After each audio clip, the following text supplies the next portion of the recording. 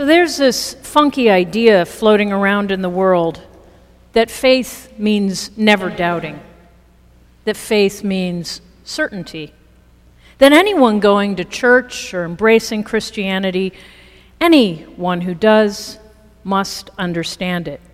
We got God. We totally believe. We get it all, the scripture stuff, the worship stuff, everything. But if you're sitting here this morning, I'm pretty sure that if anyone asked you, do you have this Christianity thing down pat? You probably wouldn't say, oh yeah, I totally know Jesus, I totally get Scripture, and I can answer every single question you have about God. We are people of faith, and we are all over the map in what we believe and what we give our hearts to. We are seekers. We are not I am surers.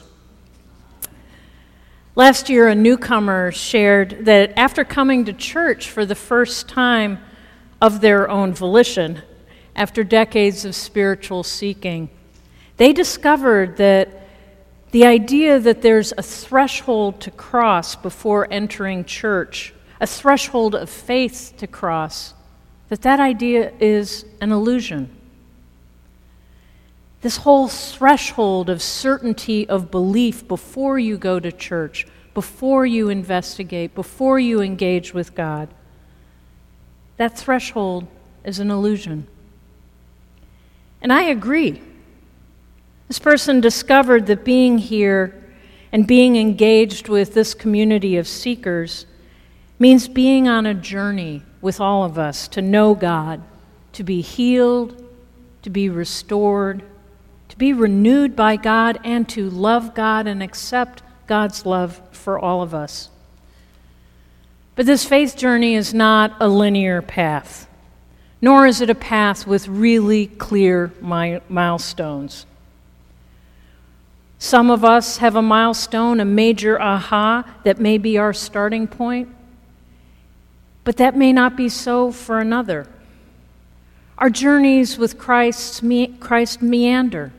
Our journeys overlap, maybe have multiple layers, and they're intertwined. And our spiritual journeys surprise us. Today's gospel has a bit of a surprise. The guy who, at the beginning of all four Gospels, stood out in the wilderness crying out what we sang, the choir sang this morning, "Prepare ye the way of the Lord." This guy, John the Baptist, who when Jesus comes to him for baptism says to Jesus, whoa, I need to be baptized by you. This guy, John, in today's reading, is way after the baptism, and he's sitting in prison, and he asks his own disciples, go to Jesus and ask him, are you the one who is to come? Or are we to wait for another? Are you the one to come? Are you the Messiah? John the Baptist, the one who drew crowds, calling everyone to a change of heart and a turnaround of our lives and calling people to reorient themselves to the coming of the Messiah, this guy is now questioning, are you the one? I mean, here's somebody who's so up close and personal with Jesus. He is Jesus' cousin, and he has questions. We tend to think of our spiritual journeys as additive. We achieve one level of understanding or enlightenment. We hit a milestone after milestone until we get to this there. But in John, we have a person who seemed to totally know before Jesus' ministry began, before Jesus was baptized, and even in Luke's gospel, seemed to know before Jesus was even born. Because in Luke, Mary visits Elizabeth, John's mother, while Elizabeth is pregnant with John.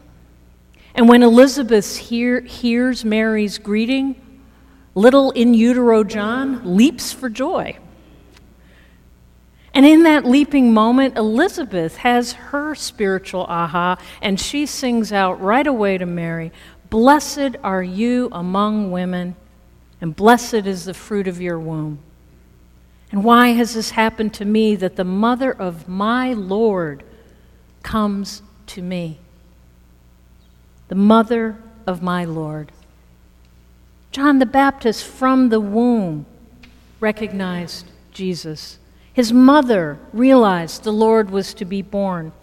And yet, many, many years later, while John is in prison, while John is suffering, John sends his people to Jesus saying and asking, "Are you the one to come?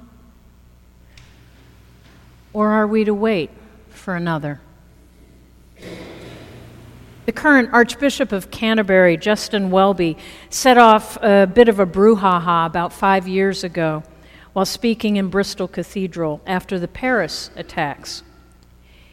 He said that the attacks left him questioning, where is God?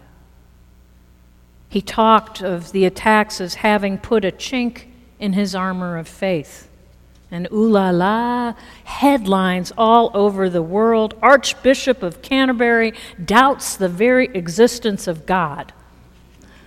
The doubt of the century. And as an editorial in the New York Times noted, there was another journalist who wrote excitedly, "Atheism is on the rise, and it appears that even those at the top of the church are beginning to have doubts." In follow-on interviews, Justin Welby talked about how his own questions and doubts about God's presence in the tragedy sparked renewed seeking, sparked renewed engagement with Scripture. He talked about how the doubts prompted engagement and conversation with God.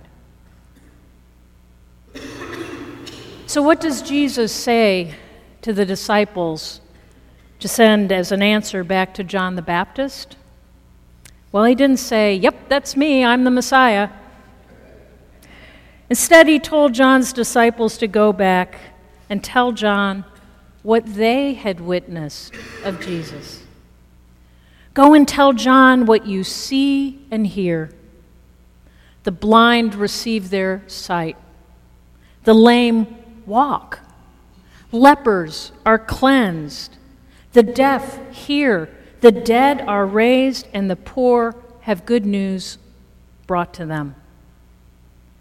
Jesus is pointing to the Hebrew Scriptures in that answer. He's pointing to the psalm we heard sung this morning and that we sang, and he's pointing to the first reading from Isaiah. These are remarkable texts, and they have incredible recitations of what the kingdom of God will look like. Incredible, beyond credulity.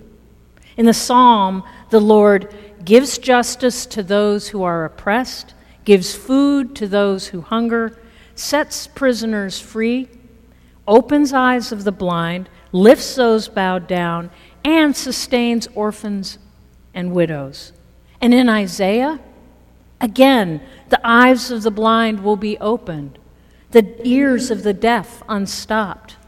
The lame shall leap like deer, and the tongue of the speechless sing for joy. And Isaiah bathes us in beautiful, natural imagery of God's kingdom restoring the natural world, God's kingdom bringing water to the wilderness, to parched landscapes, something we here in the Southwest really understand. Isaiah says the desert shall rejoice and blossom. I can't help thinking about that recent super bloom that satellites in space could see. It was so remarkable.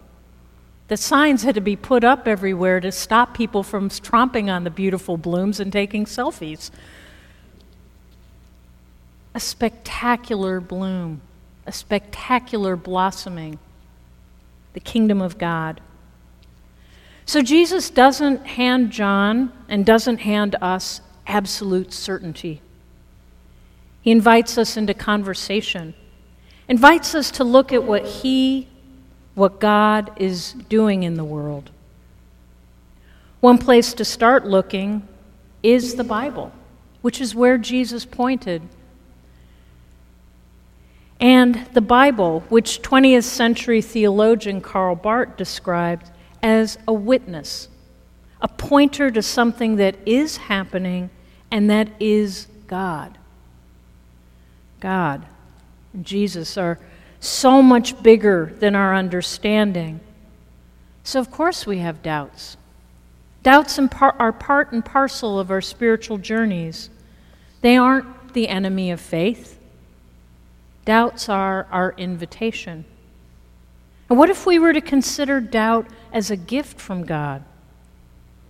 There's a pastor once who went to Karl Barth, anguished that he was losing his faith. And Barth's response? Who said it was yours to lose? God is in our doubt. Faith doesn't mean certainty, and faith doesn't block out the darkness. We are like John the Baptist, seeing the promise of God in the wilderness, the promise of the kingdom, having moments of recognizing the Messiah and seeing Jesus for who he is, yet at the same time, we're imprisoned and questioning. Anne Lamott, the writer, has said, faith includes noticing the mess, the emptiness and discomfort, and letting it be there until some light returns. So here in Advent, we hold the mess of the world, the longing, the hope, and the promise for the light. That Jesus is in the world and that Jesus is coming. And if you were here last night for Christmas pudding, which, oh, by the way, was absolutely awesome, you walked into a sanctuary where the trees were lit, there were poinsettias everywhere, things were hanging off, beautiful decor all over the place. It was Christmas last night. Yet here we are this morning, we're back in Advent. We're invited at this time to hold this already and the not yet. To hold what is coming, what will be the promise, and to hold all that we long for, all of our questions, all of our doubts, hold them together before God. We're invited to keep digging, keep diving in, keep being in community, keep reading Scripture.